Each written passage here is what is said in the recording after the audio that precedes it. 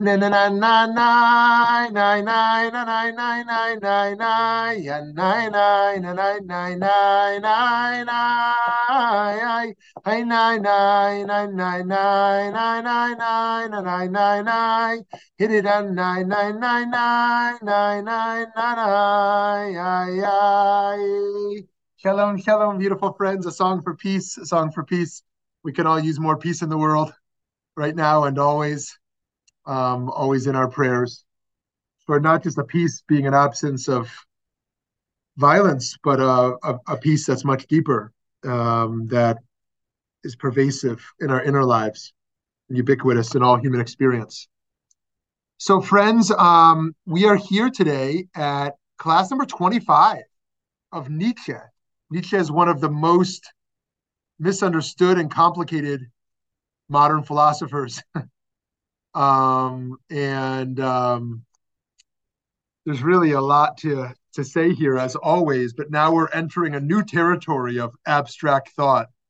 A lot of earlier philosophers, they're very clear. They're putting together, they're actually trying to be clear.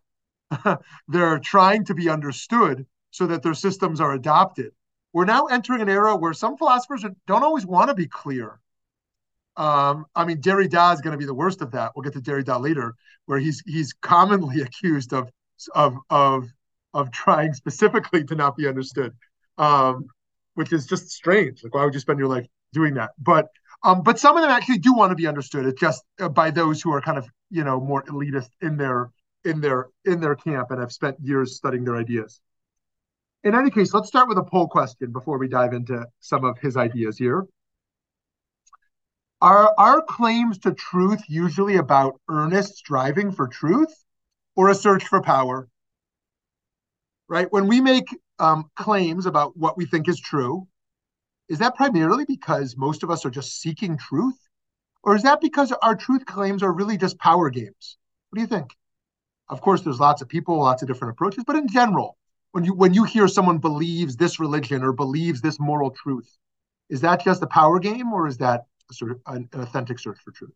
Okay, very interesting. 33% think it's a real striving for truth. Others think, 67% think that our truth claims are oftentimes just really about power. Very interesting. Okay, friends, is God dead? Whoa, what did we just say? I mean, that's a Nietzsche idea. Is God dead? What does such a phrase even mean? Should we live according to the values of our parents? Or is it up to us to figure out the best way of life on our own? Friedrich Nietzsche was one of the most significant philosophers of the late 19th century. At the age of only 24, he became the chair of philology at the University of Basel, though he had to resign later due to poor health. Through his rejection of the prevailing Platonism, Christianity, and egalitarianism, Nietzsche would deeply influence the postmodernist movement to come. Late in his life, his health severely declined from dysentery, syphilis, diphtheria. I don't even know how to pronounce these, excuse me. But you all know the ones I'm talking about. In January 3rd, 1889, he suffered a nervous breakdown and he never regained his sanity, spending the last 11 years of his life in a vegetative state until his death on August 25th, 1900. What happened at the moment of nervous breakdown for Nietzsche? He saw a man whipping a horse on the street. Nietzsche ran in between the whip and the horse, yelling for the beating to stop, hugging the horse. He then collapsed, crying, never again to recover. So that encounter gives you a little bit of a sense of his own sensitivities as it emerges in that moment. And how, even though we'll see some of his ideas feel a little harsh, that there is this kind of sensitivity towards pain. Consequently, Nietzsche's mother and his sister needed to take care of him for the rest of his life. A perverted version of Nietzsche's philosophy would come to influence Nazism. This is commonly blamed on Nietzsche's sister, who represented him when he was incapacitated and had a deep appreciation for Hitler and fascism. So just to be clear, I follow the approach of scholars who believe that the form of Nietzsche's ideas that the Nazis embraced most robustly were the perversions of his sister, not just him. But of course, there's a lot more to explore there. While some would say Nietzsche sought to destroy the commonly held morality, Nietzsche in reality mainly wanted to reevaluate the Judeo-Christian values that were taken for granted in Germany in his time. He thought Jews took for granted that Judaism was good, Christians took for granted that Christianity was good, and he wants to shake that up. He says morality is not just what you've inherited from your religion. For Nietzsche, Christianity and Judaism promoted a slave morality. This is an idea some of us might find distasteful, but let's unpack it so we at least understand it. Rather than see human beings as free to courageously pursue truth and the strivings of their will, Judaism and Christianity preached a form of submission to a universal moral law that bound all according to the same standard. He believed Christianity and Judaism emerged out of the weakness of being dominated by Rome. Because they could not defeat the Roman armies on the battlefield, they constructed a notion of the good to which all must submit. And so Nietzsche wanted the people not simply to defer to their belief systems, but to overturn them in pursuit of the highest truths that they set for themselves. Nietzsche saw the slave morality as an illness in Europe that made the people full of resentment against those who had achieved some measure of power and encouraged them to be condemned as evil. Now, of course, Judaism really held very deeply an ethic of powerlessness until 1948. As soon as the Jews have an army of their own, a state of their own, and embrace power as a form of defense, things change. But prior to that, Judaism largely embraces ethics based upon being weak. One great example of that is just Pirkei Avot's famous teaching that the mighty person is not externally mighty. The courageous, mighty person is a person with inner restraint. It is one's inner restraint that makes one a warrior, not one being a warrior on the battlefield. Now, Christianity is more complicated because once Christianity and the Roman Empire merge, all of a sudden you've got militant Christianity. But early Christianity, and certainly later versions as well, embrace a kind of also ethic of weakness, an ethic of powerlessness, a non-militant religious outlook, which later gets distorted, most certainly gets distorted in America, as kind of American Christianity merges with American militarism. And as we see in Israel today, kind of a Judaism that merges also with a type of militarism that would have been unknown, prior to the mid-20th century. Now, that's not me critiquing that. I'm not saying that religion and power is a bad combo. Religion and power might be a good combo, and at times, if it's used responsibly, and might be a bad combo when it's used irresponsibly. Nonetheless, Nietzsche thinks that that Christianity and Judaism emerge out of the weakness of its relationship to Rome, and thus it embraces a slave morality where we're not empowered. He wants us to be empowered, and here we're going to see the influence of Darwin as well. That you want to be you want the powerful should survive. But it's complicated. So here we go. In his view, the Christian leadership of the time was full of hypocrites who preached love but were quick to condemn one another, who put up a facade of weakness but only in order to take power for themselves. Sound a lot like today. Groups that claim they're totally powerless and disempowered, but make those claims in order to gain more power. This is just pervasive in political discourse today. Consequently, he called for those who were strong enough to break the chains of their religion and exercise their own power. As an individual, you want to be authentic. You don't want to submit to a system. You want to claim your deepest authenticity. The clerical class was something Nietzsche had personal experience with. His father, uncle, and grandfathers were all Lutheran ministers. Somebody who's more knowledgeable than me, please put in the chat what makes Lutheran Christianity unique among other Christian denominations, so you can educate us on that. Knowing that there's dozens of Christian denominations, it's easy to forget the differences. So anyone who is either knows it off the tip of their tongue or wants to quickly Google something and copy and paste it, would be great to be reminded what's unique about Lutheranism. Okay, anyways, though his father died when Nietzsche was a young child, and he was later raised all by women. Some people point to that fact later, we'll see. His influence of having no male figures in his life, being raised only by women, which is not rare to be raised by a single mother or a mother and a grandmother. In the world, that's not a rare thing. Certainly rare to be raised only by men, would be incredibly rare. In any case, Nietzsche called this the politics of truth. He saw that by claiming to hold certain truths, people could grab onto power without necessarily meriting it. It is only then, by taking back the claim to truth, that the people are able to take back power as well. This was crucial because to Nietzsche, the fundamental human drive is what he called the will to power.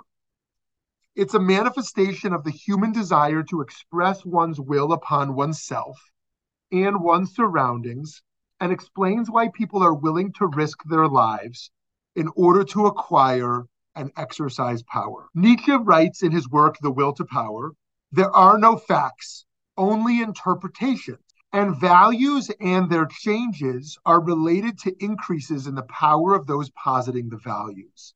That's to say, we choose values that we cherish, not because, I pause this program for a moment for Aglaya's comment here. Martin Luther promoted the idea of salvation by faith alone. This was subversive because Catholic Church of the era promoted the idea that good deeds were necessary for salvation. Part of it was Luther's neurotic obsession with his own sinfulness and his outrage about the sale of indulgences. Okay, so that that is one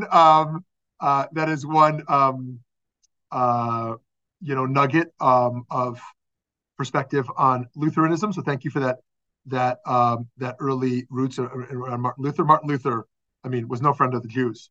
Anyways, I don't want to get too far off base here, but thank you for that, Aglaya.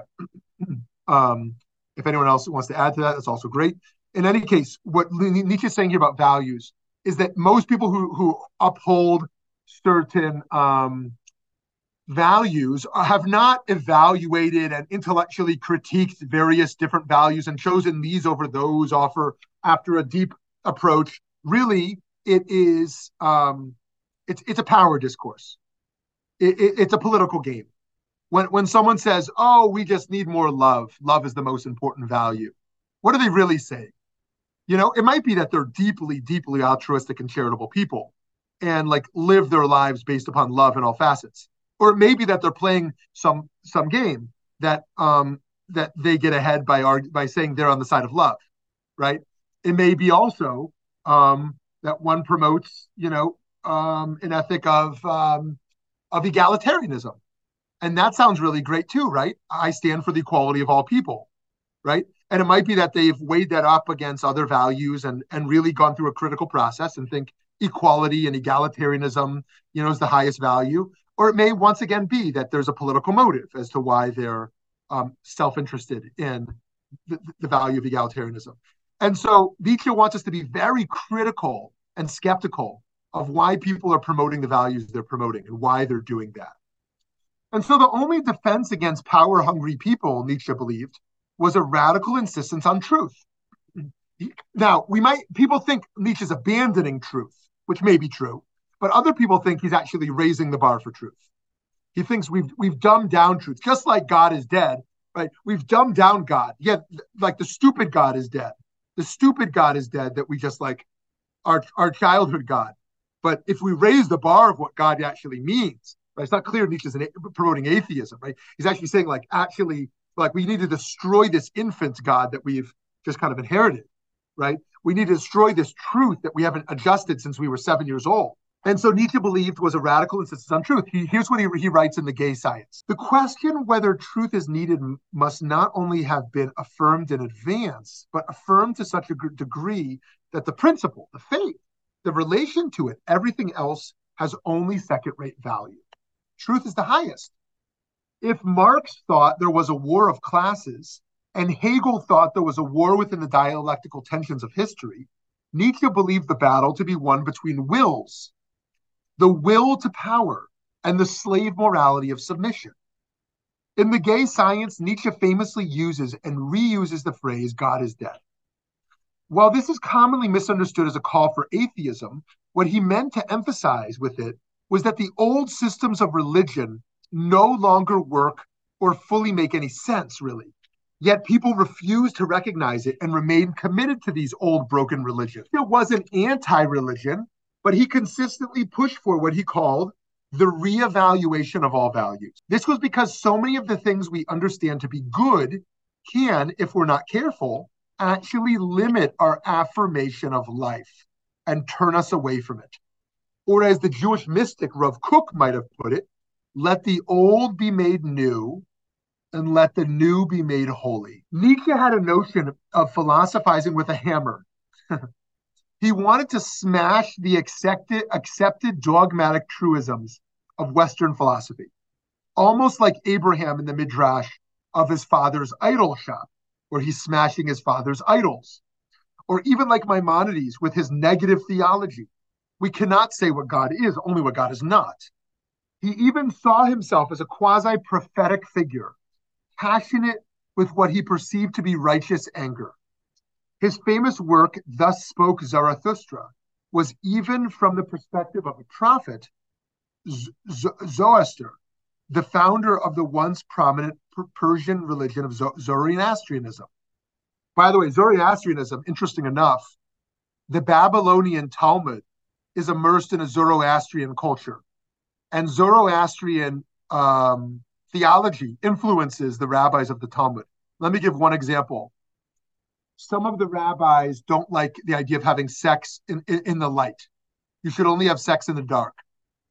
And there's no earlier influence Jewishly from that idea.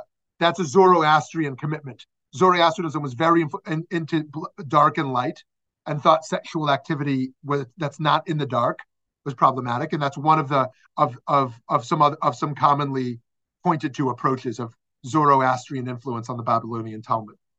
In any case, in Thus Spoke Zarathustra, Nietzsche popularized his idea of the Übermensch, the Superman.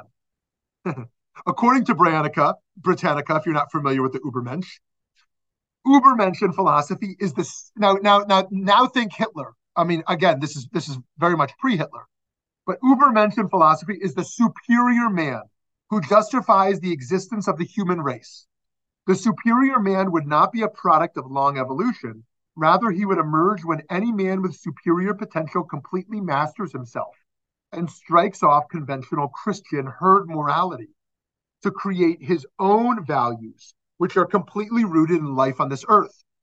Nietzsche was not forecasting the brutal Superman of the German Nazis, for his goal was a Caesar with Christ's soul. Okay, so yes, the Nazis become influenced by this idea of Übermensch. We want the superior race. We want this Darwinian evolution. We want humanity to progress. We want progress. And progress is going to happen by wiping out the weakness of humans, the Jews being the worst of it, the gays being the worst of it. Who else did Hitler hate? He hated, lots of people. But who else did he? Someone remind me. Besides gays and Jews, Catholics, right? What is it? Roma people also. Okay, yeah. Mm-hmm. Black people. I mean, he wasn't wiping out black people, was he? Were the Nazis? I can't think of a case of. Gypsy. Black culture, yes. Yeah. So it's a long story. But but there's, there weren't masses of black people killed by Nazis, right? No. So, but I'm sure he viewed black as inferior, but he wasn't going to Africa to try to wipe out black people. But yeah, but anyways, gay people, obviously. And then who was the other one you said, Aglaya? Well, gypsies. Yeah, Roma, gypsies. They prefer Roma, though. The term is actually supposed to be Roma now. Oh, okay. Instead of gypsies. Okay, thank you for that. Eileen, did you want to weigh in on that? Yeah, disabled. Anybody who was disfigured or disabled was discriminated against and killed because they could not be the concept of Superman. Exactly. Thank you. So, right. Yeah, I mean, if you have mental delays, I mean, we're not just talking about people in wheelchairs, of course. Anyone who's got learning disabilities or mental delays or other forms of special needs, we do not want these people alive or to procreate. And again, so Nietzsche is not making a violent claim here. I mean, some might suggest that, but he does think that weak mentality needs to be wiped out. That humanity won't progress like that, and so people need to become people of virtue. And people of virtue means you have to will it. You have to own your own values. You can't just submit into the values of your day or the values of your religion or the values of your nation or the value.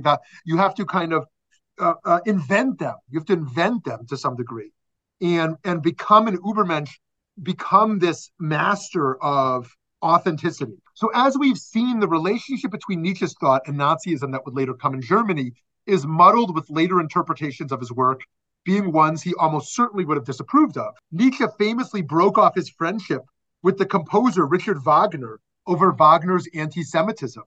And in Thus Spoke Zarathustra, Nietzsche offers a critique of nationalism, right? That's one of the great debates today. Oh, can I enjoy Wagner's music? And people are passionate on both sides of, no, like we shouldn't enjoy the art or music of haters, right? We should take down statues of slave owners. We should, not have their names on things, and we shouldn't celebrate any of the works or good things that haters also did. And other people say, look, works are detached from their creators, and you can enjoy music even if it came from a hater, and art can be beautiful even if an anti-Semite or racist created it. And that's one of a very common debate that continues to happen today. And we can celebrate the goodness of what a slave owner did in the world, even if they were also a slave owner. And we can celebrate the goodness of what an anti-Semite did, even though if they hated Jews. And so people are complicated, and the other side. And so that's one of the debates we can open later if folks want to weigh in on that. That's died down in recent years, but think a few years ago. I think in the Trump presidency, there was a lot of conversation about the statues, and that part of dismantling white supremacy is dismantling, anything that continues to, celebrate some of that past. In any case, one of his criticisms of Christianity was that it was not life affirming. It relied heavily on claims about the next life. Thus, it turns away from what's truly important here on earth and undermines our human potential. Nietzsche wants us to affirm this world, affirm this life, affirm my life. And he thinks Christianity throws off a lot of the responsibility of affirming this life because it's so otherworldly. Just as a side note, although I like to say this all the time, Judaism is commonly misperceived as this worldly. It is very much this worldly, but it's also otherworldly. It's really a pushback on Christianity's focus so much on otherworldliness that in recent decades Judaism kind of downplayed the otherworldly aspect. But certainly Judaism is much more in its nature this worldly in its theology than Christian theology would be. Which is certainly not a critique of Christianity. I'm just kind of offering that perspective in light of Nietzsche. This was part of Nietzsche's rejection of Plato.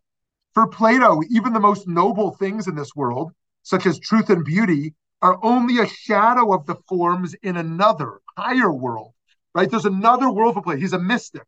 Therefore, to Nietzsche, both Platonism and its influence in Christianity is deeply influenced by Plato, as we talked about, a few months ago. Do the damaging work of turning people away from this world that we live in and the things that matter most in it. Nietzsche had a concept of the eternal recurrence. Though the idea is rooted in Greek thought, Nietzsche proposed it is more of a thought experiment. If one was condemned to live their life over and over again forever, would they be able to embrace it in its fullness, the good and the bad?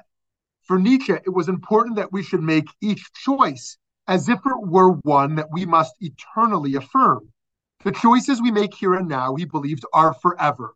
So, friends, this is kind of an interesting thought experiment which bridges this worldliness with otherworldliness, which is to say, I should live a life where I affirm the way I'm living so deeply that if I were to eternally relive the life I have lived, I would affirm it as a good life, right? I can't just blame others for why I live how I live, or say, it's not really me who chose this, right? The life I live should be one that I would eternally choose to relive. So don't we need to be prepared for future challenges, not to mention contemporary ones, towards our cherished ideals? Rabbi Jonathan Sacks, of blessed memory, wrote in his book, Morality, if I recall, this is his last book before he passed away all too young, just a few years ago. It was Nietzsche who foresaw what was likely to happen. When people give up their faith in religion, it would not be religion alone that would lose. They would lose morality, and with it a certainty for truth. A concern for truth. And then even science would lose its authority. The world needs religion. Of course, there's bad religion. So the world needs good religion. But he thinks that once religion is gone, religion is really a force in its good form for an authentic search for truth. And once religion dies and a search for God, a search for truth, people will also give up on truth itself, and even to the realm of science. And for morality. Now, okay, there's quite a bit to unpack there, and we'll get to that.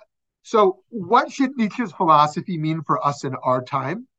Well, I think first we should recognize why these ideas might be intoxicatingly attractive to teenagers who want to break free from all the rules of their parents, from their school and their religion, right? I assume all of us went through that at some point in our lives.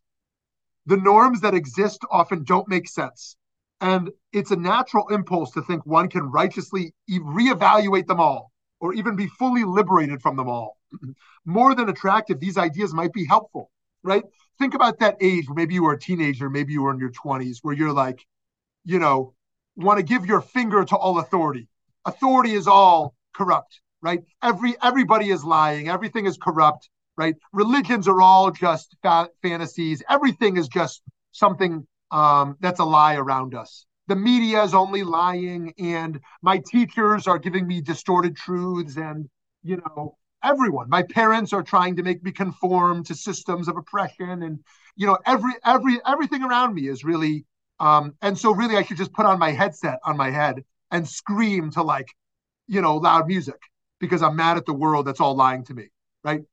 To different degrees, we might have gone through that. I didn't fully go through that, although my brother did, and I've got a lot of friends and colleagues who went through that stage of kind of like everything is subversive, everything is a rebellion, and so for that kind of person, Nietzsche is incredibly attractive, because Nietzsche's basically like give your finger to the world and reinvent everything on your own terms, right? The only good is the good that you yourself discover, the good that you affirm on your own.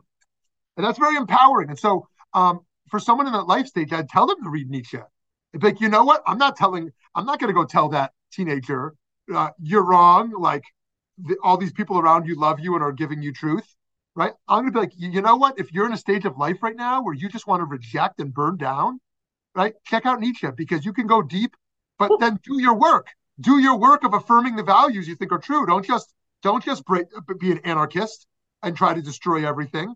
Do the work of trying to build up something you think is true, even if you're going to break everything else down. So, however, as we mature, we can come to understand the importance of relying on the good things we've inherited, right? America's not just a history of slavery and colonialism, although it is all that bad side, and military conquest, right? America also has beautiful sides to our truth. Christianity is not just an oppressive tradition of crusades and proselytizing and colonialism and forcing this in. Christianity's done a lot of good in the world too, right? And so on. And so too today, those who now are against higher academia because they see how deeply anti-Semitic so much of universities are these days, that they've embraced a very simplistic notion that basically sounds like this. Like the worst thing you can be today, is a white colonialist, and the Jews are most guilty of it. And when you have like dumbed down ideologies like that, nothing makes sense anymore. And so you will find yourself now justifying acts of terror as noble forms of resistance. And so, too, I want to give caution to that camp. Like universities are still a great place to educate people, even if there's hateful ideologies and oversimplistic, reductive ideas that get celebrated there. We can't destroy like the best forms of education we still have. As we mature, we start to see the good and bad in everything. That's the whole point of this whole philosophy series, is not to condemn philosophers or love them, but to see the good and see the bad and learn from it all. So Judaism is especially built on a deep respect from the ideas of our ancestors. While our ancestors' beliefs aren't the end of the story, they are the foundation that we choose to build on, right? Even though there's so many things of the past we would disagree with, like some of the basic moral assumptions of people 2,000 years ago are going to be so different from us in 2023 America.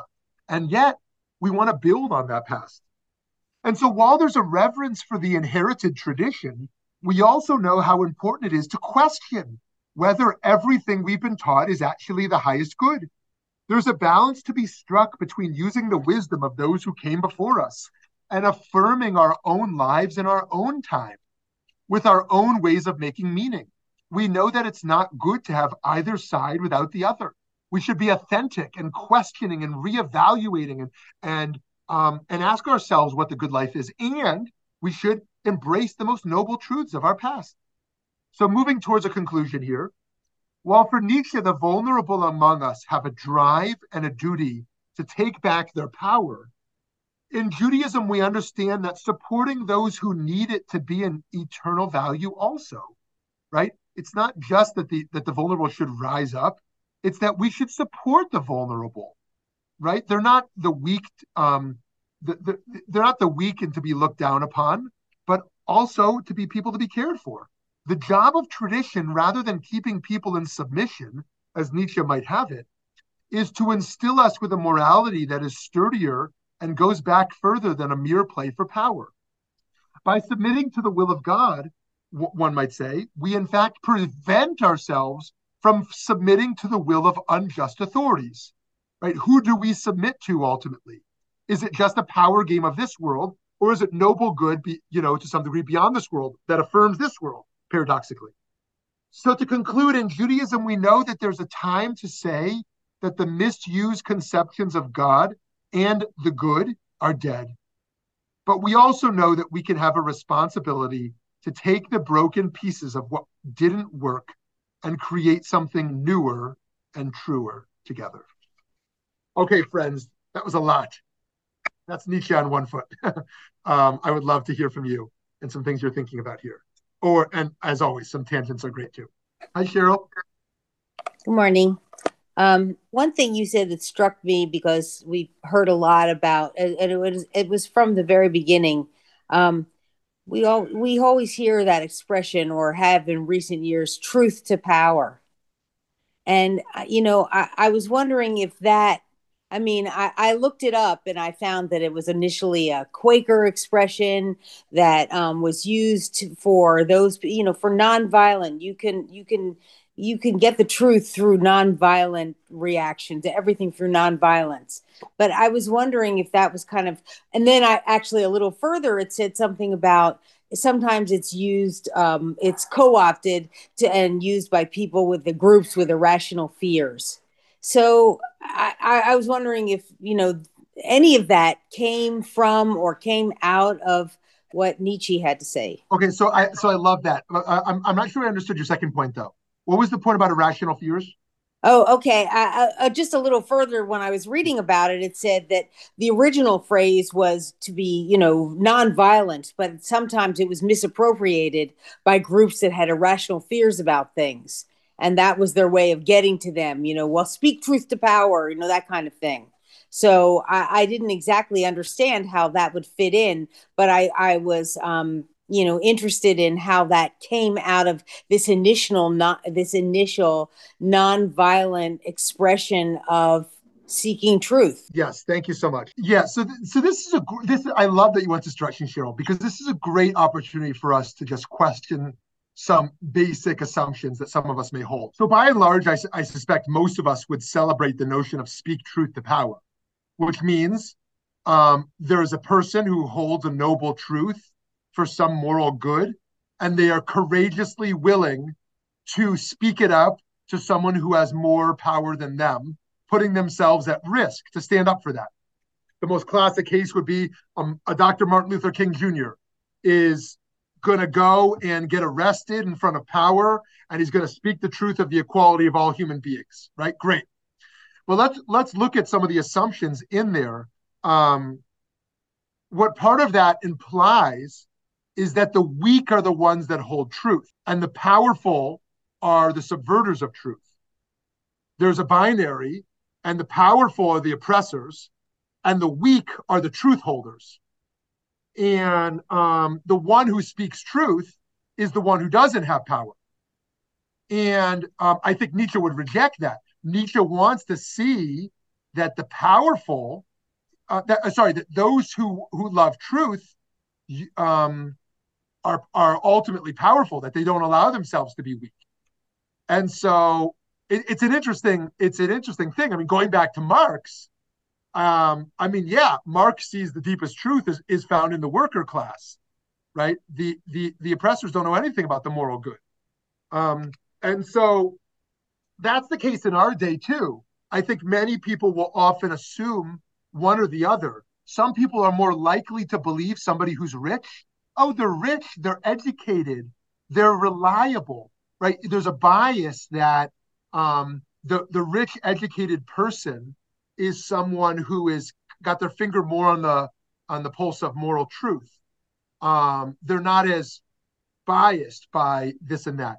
Then there's other people who think actually that those people are the oppressors, those with wealth, and those who are the most poor are the speakers of truth, and are the ones who have to rise up against power. And that's so influenced exactly by what we're looking at of modern philosophy and many revolutionary movements that basically want to overthrow monarchs and want to overturn some of that. But Nietzsche is actually pushing back on exactly that.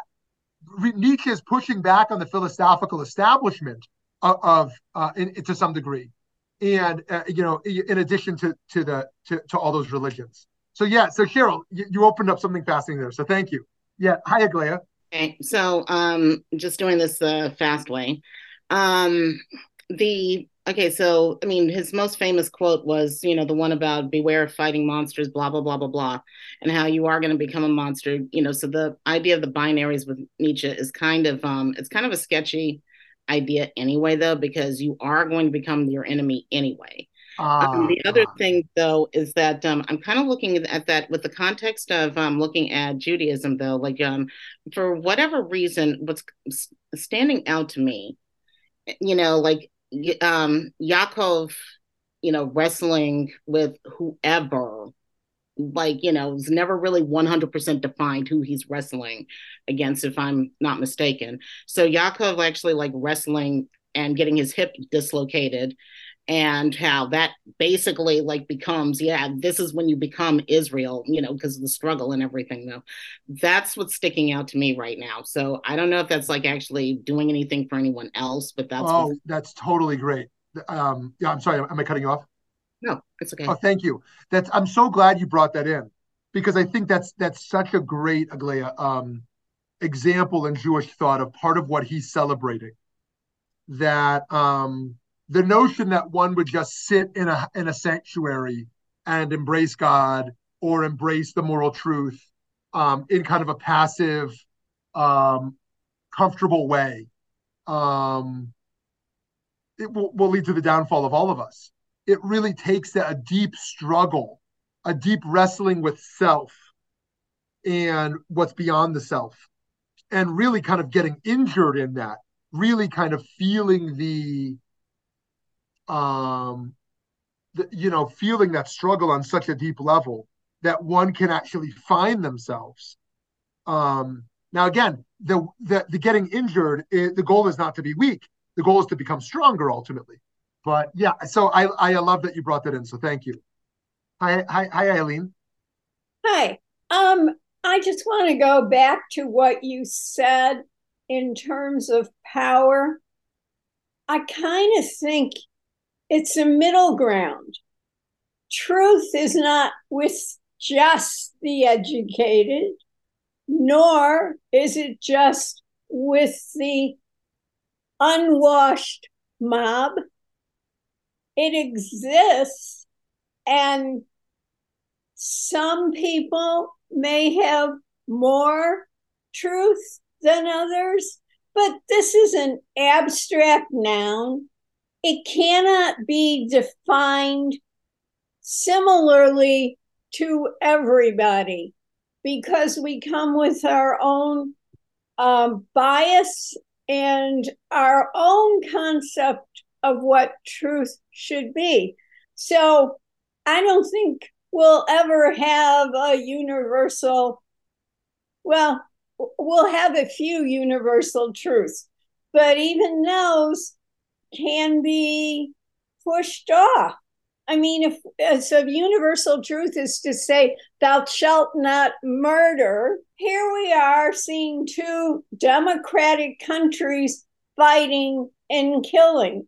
So do we have a law that says, thou shalt not murder unless you are protecting your country?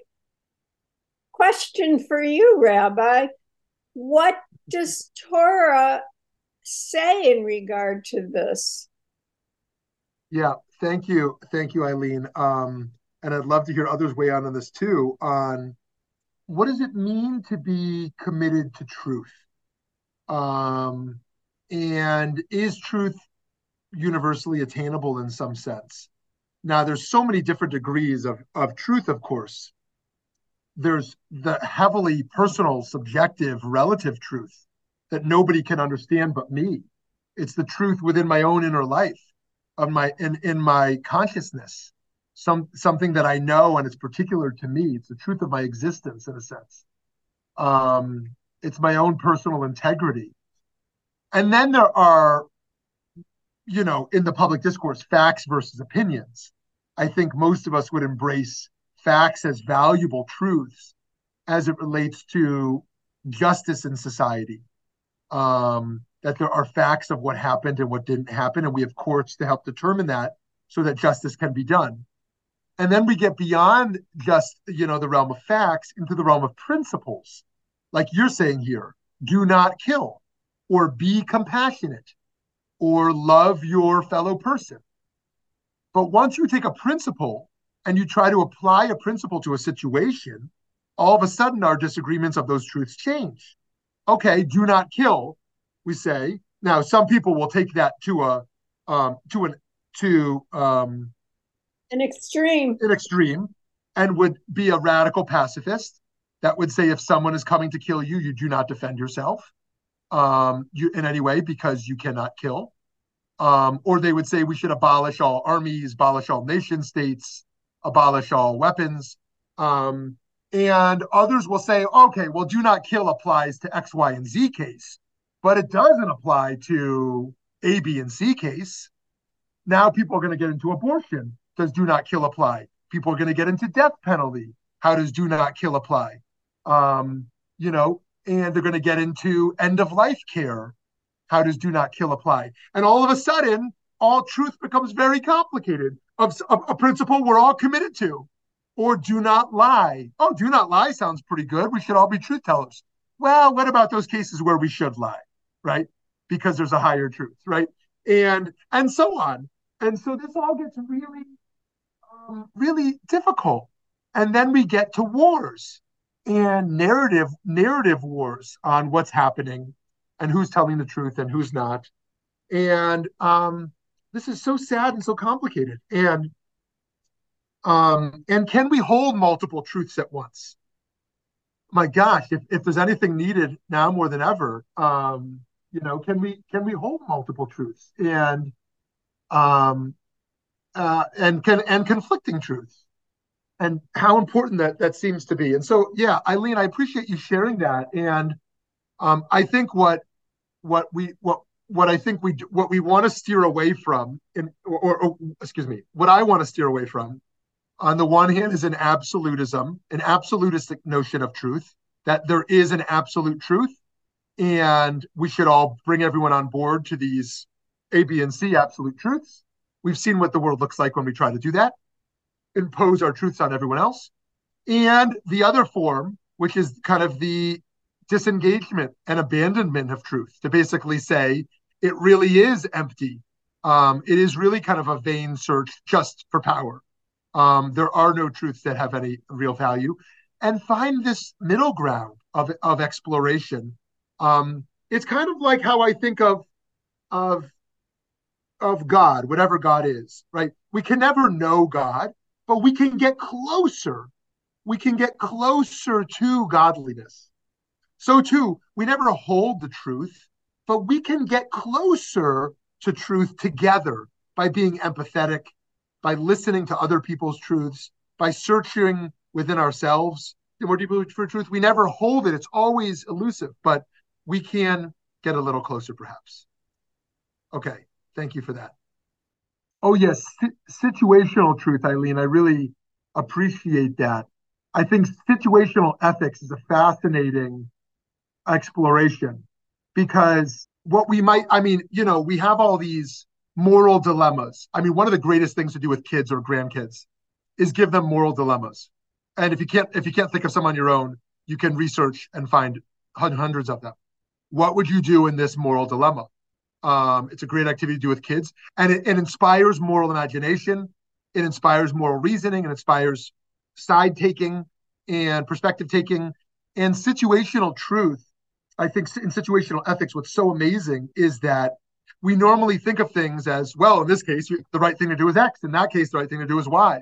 But then when you get to situational ethics, where there's so many factors involved that of who I am and who they are and what's happening in this particular case, we get to a complicated moment of we can't decide what we would do in that moment.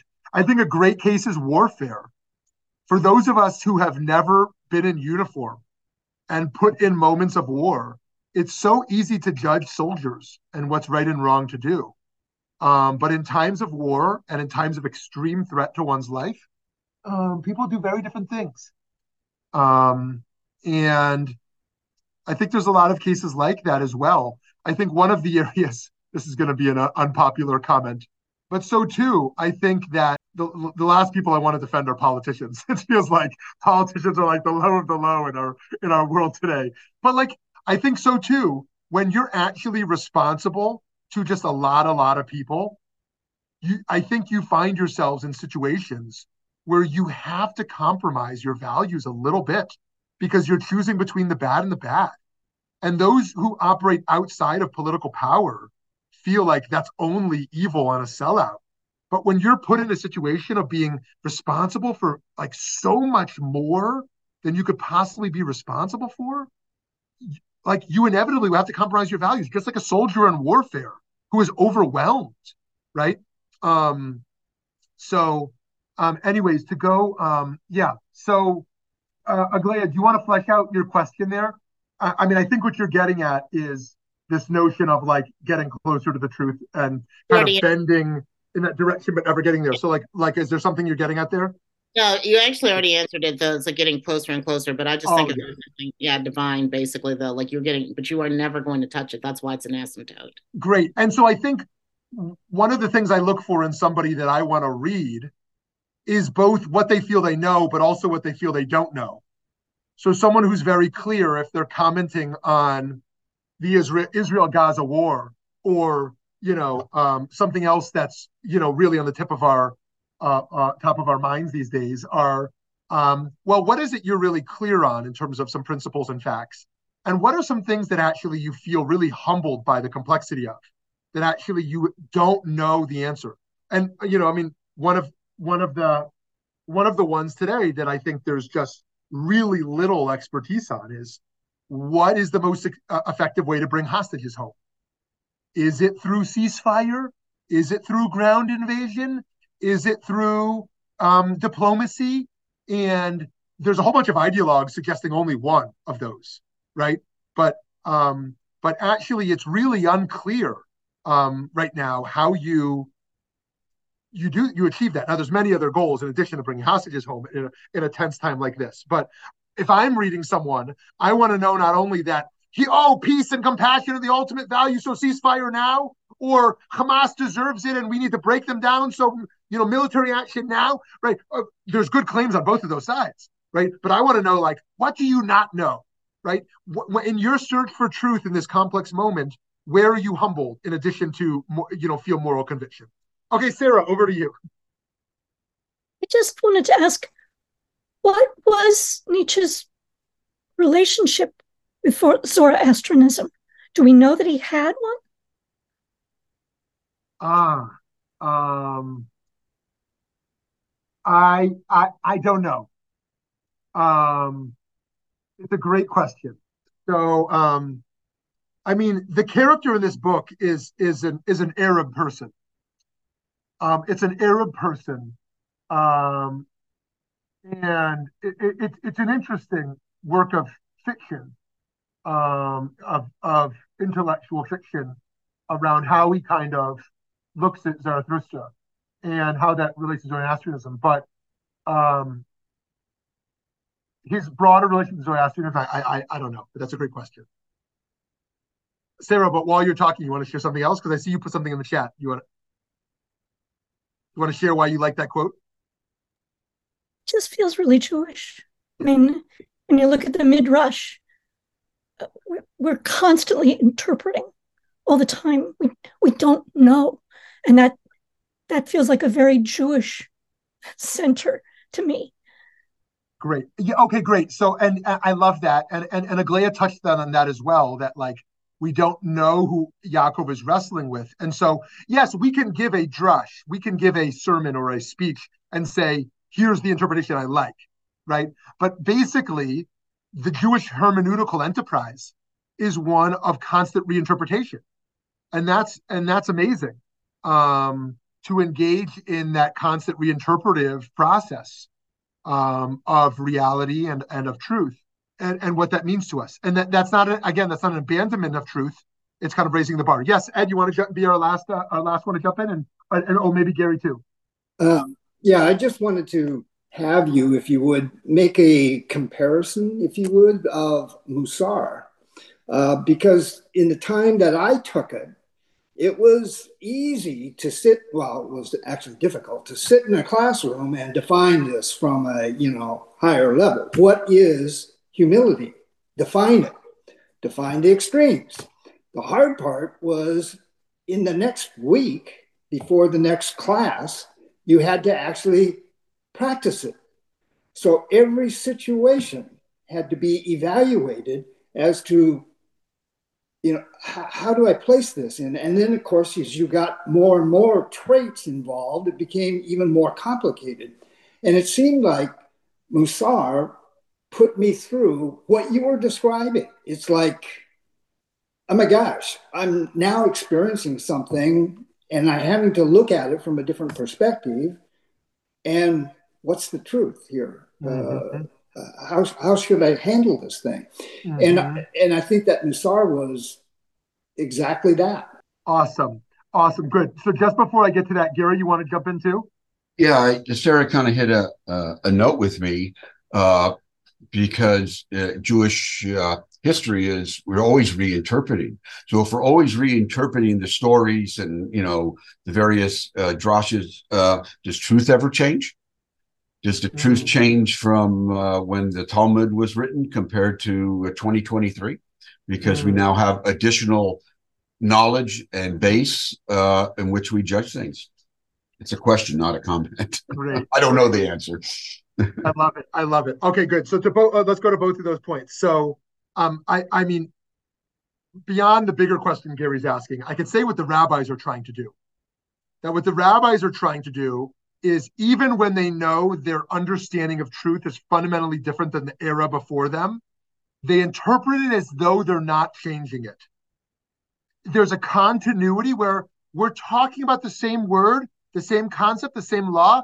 We've totally changed our understanding of it, but there's a continuity that we're a part of the same enterprise. And that's really kind of interesting. You know, to even like the word, the dozens of words for God that exist, right? People know that they mean something totally different than the previous eras meant. And yet they're using similar language. They're not abandoning the language. And so it's a great point, Gary. Now, and then just to close on Ed's point, first I'm going to share my screen. Oh no, Alex, can you help me share my screen? In terms of Musar, I'll say two things. One is that one of the great traits of Musar is called Hitlamdut, which means every moment is a learning journey. Every moment is a learning experience. Every encounter is a learning opportunity. That truth is not this thing of the past that I go discover in some book. I mean, it's partially that maybe, but truth is something at every moment I'm uncovering. At every moment I'm in this search for it. And if you look at some of the classical verses on truth, it says midvar sheker tirchak, distance yourself from a false word. V'dover emet bilvavo, speak truth from your heart. Right? Truth is the seal of God. Falseness has no legs. Death and life are in the power of the tongue. And one of the Musar traits, and it says in Pirkei Avot, the world exists on three things: justice, truth, and peace. Right? And in Musar, there's process of moving towards emet, of truth, and away from sheker, falsehood. And that process is not just this objective search of reading books. It's this deep character development process of stripping away the falsehoods within us, stripping away the mask. I mean, we're going into Halloween tonight, right? I mean, it's better said on Purim. I'm not a Halloween guy, but because a lot of people are wearing masks today, this process of like stripping away these masks, stripping away these internal lies that we live with, to constantly reevaluate, to reinterpret them, to see more clearly beyond ourselves. And that's what we're here to do together, is to help each other see beyond the way we saw yesterday. Have a beautiful day, everyone. Sorry we went late.